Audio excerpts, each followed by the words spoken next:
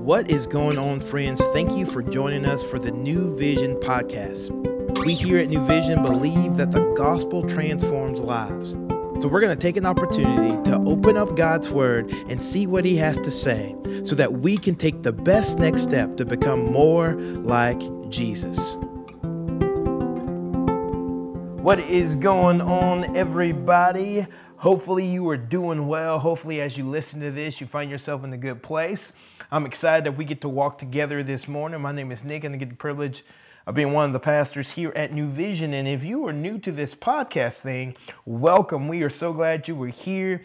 It may be worth your time to go back and listen to the ones prior to this, as we've been doing this for several years and really have gone through a lot of God's word.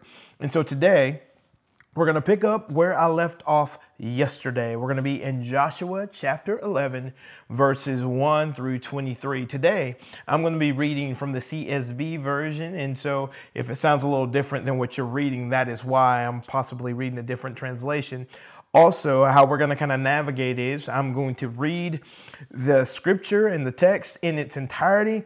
Then I'm going to come back, pull out some thoughts and some insights, and then hopefully we will walk differently today together in light of God's word. But I'm glad you were here.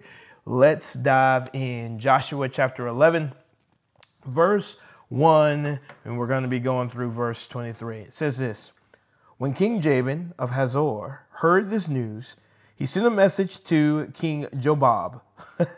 I totally massacred that, but we just going to pretend that I said it right.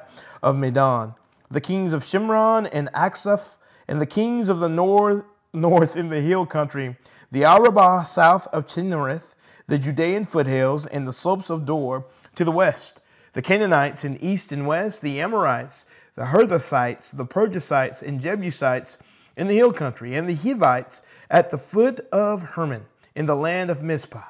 They went out with all their armies, a multitude as numerous as the sands on the seashore, along with a vast number of horses and chariots. All these kings joined forces.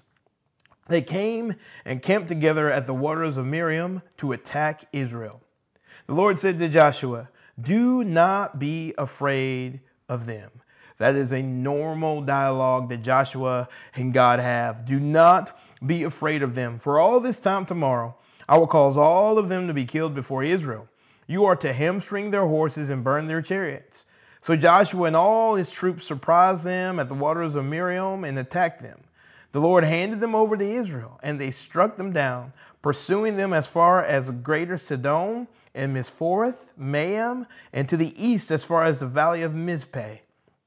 They struck them down, leaving no survivors. Joshua treated them as the Lord had told him. He hamstrung their horses and burned their chariots. At that time, Joshua turned back, captured Hazor, and struck down its king with a sword, because Hazor had formerly been the leader of all these kingdoms. They struck down everyone in it with the sword, completely destroying them. He left no one alive. Then he burned Hazor. Joshua captured all these kings and their cities and struck them down with the sword. He completely destroyed them as Moses, the Lord's servant, had commanded. However, Israel did not burn any of the cities that stood on their mounds except Hazor, which Joshua burned. The Israelites plundered all the spoils and cattle of these cities for themselves. But they struck down every person with the sword until they had annihilated them, leaving no one alive, just as the Lord had commanded his servant Moses. Moses commanded Joshua. That is what Joshua did, leaving nothing undone of all that the Lord had commanded Moses. So Joshua took all this land, the hill country, all the Negev, and all the land of Goshen, the foothills of Arabah, and the hill country of Israel with its foothills, from Mount Haluk, which ascends to Seir, as far as Baal-Gad in the valley of Lebanon, at the foot of Mount Hermon. He captured all their kings and struck them down, putting them to death. Joshua waged war with all the kings for a long time. No city made peace with Israel except the Hivites who inhabited Gibeon. All of them were taken in battle. For it was the Lord's intention to harden their hearts so that they would engage Israel in battle, be completely destroyed without mercy, and be annihilated just as the Lord had commanded Moses. We'll come back to that. At that time, Joshua proceeded to exterminate the Anakim from the hill country, Hebron, Debir, Anab, all the hill country of Judea and of Israel. Joshua completely destroyed them with their cities. No Anakim were left in the land of the Israelites, except for some remaining in Gaza, Gath, and Ashdod. So Joshua took the entire land in keeping with all that the Lord had told Moses. Joshua then gave it as an inheritance to Israel according to their tribal allotments. After this, the land had rested from war. I want you to notice in these first, 5 to 6 verses, you see that the response that these kingdoms have, King Jabin of Hazor gets all of his cronies together, get all of these cities together, because they are going to attack Israel. They are going to make Israel bend to their will. But yet, here's something I want us to think about. Think about this. The king of Hazor, King Jabin, all he had to do was to repent. All he had to do was to go to Joshua and say, hey, Joshua, man, we see the whooping you have put on these other cities and these other nations. We are turning from our wicked ways. We recognize that your God is the one true God. We recognize that he knows what he's doing, that he is gracious, that he is merciful.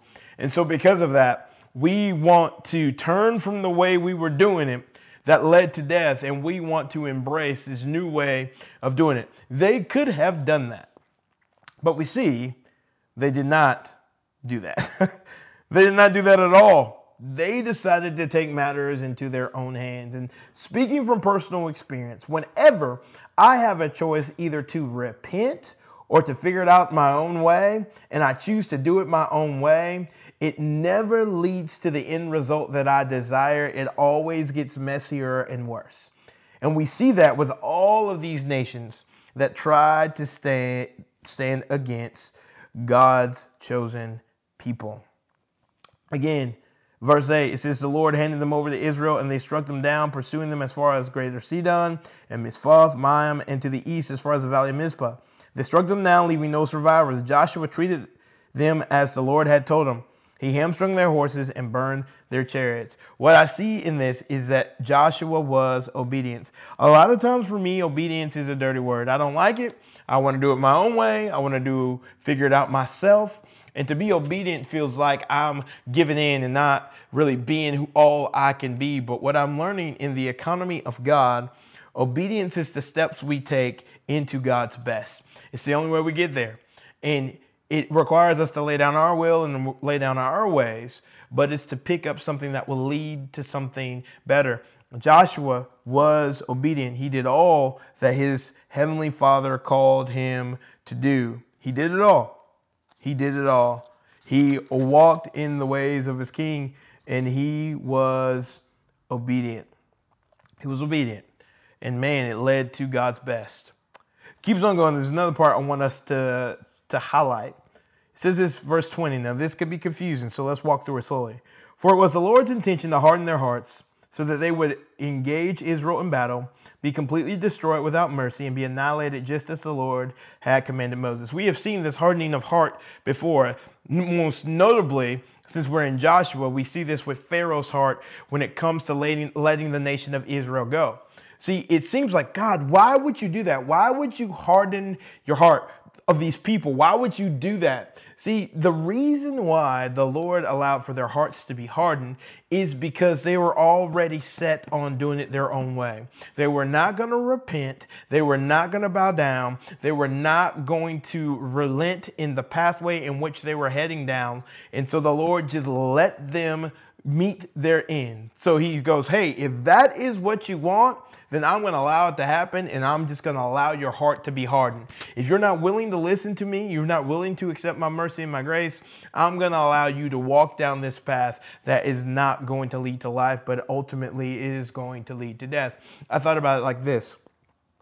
Let's say we're supposed to go on a trip, and we're going to go to, let's say Colorado. We're going to go to Colorado, and we're going to go ski. We have some awesome plans. We have the cabin booked. We have all of these things. I get in the car with you, and you're going, hey, I'm going to head down I-65 South. And I go, you know what? I-65 South will not lead us to the destination in which we want. and you go, but I'm going to head down I-65 South. I'm going to go this way. No matter what you say, Nick, I'm going down I-65 South, and I will make I-65 South lead me to Colorado. And I see that you are determined. I see that you are going to do it your own way, that you are not giving ear to me. So I am going to get out of the car and allow you to go down that path. I've tried to explain to you that no matter what, I-65 South is not going to lead us to Colorado. And so I get out of the car and I allow you to go down that path. And what do you find out? You find out that I-65 South does not lead to Colorado. And so God, in allowing these hearts of these kingdoms and these kings to be hardening, is he allowed them to continue down the path in which they were determined to go. And thus their hearts became hardened because they were not willing and they were unrelenting in listening to the softening words and the grace of the king. Verse 23. So Joshua took the entire land in keeping with all the Lord had told Moses. Joshua then gave it as an inheritance to Israel according to their tribal allotments. After this, the land had rest from war. For one, I want you to notice this. I love how this kind of concludes before chapter 12. It concludes with, the Lord did exactly what he promised he would do. Now listen, here's something that I want you to notice. It probably was not in the way in which Joshua envisioned. And typically, that's a lot of times how it works. We have this plan and we think the Lord's going to work this way, and it doesn't go the way we thought it would go, but it does lead to God fulfilling his promise because he's a promise keeper. I'm sure when Joshua was marching around the walls of Jericho, he's like, no way would I ever imagine that we were going to do a worship set and the walls were going to come down. But that's exactly what happened.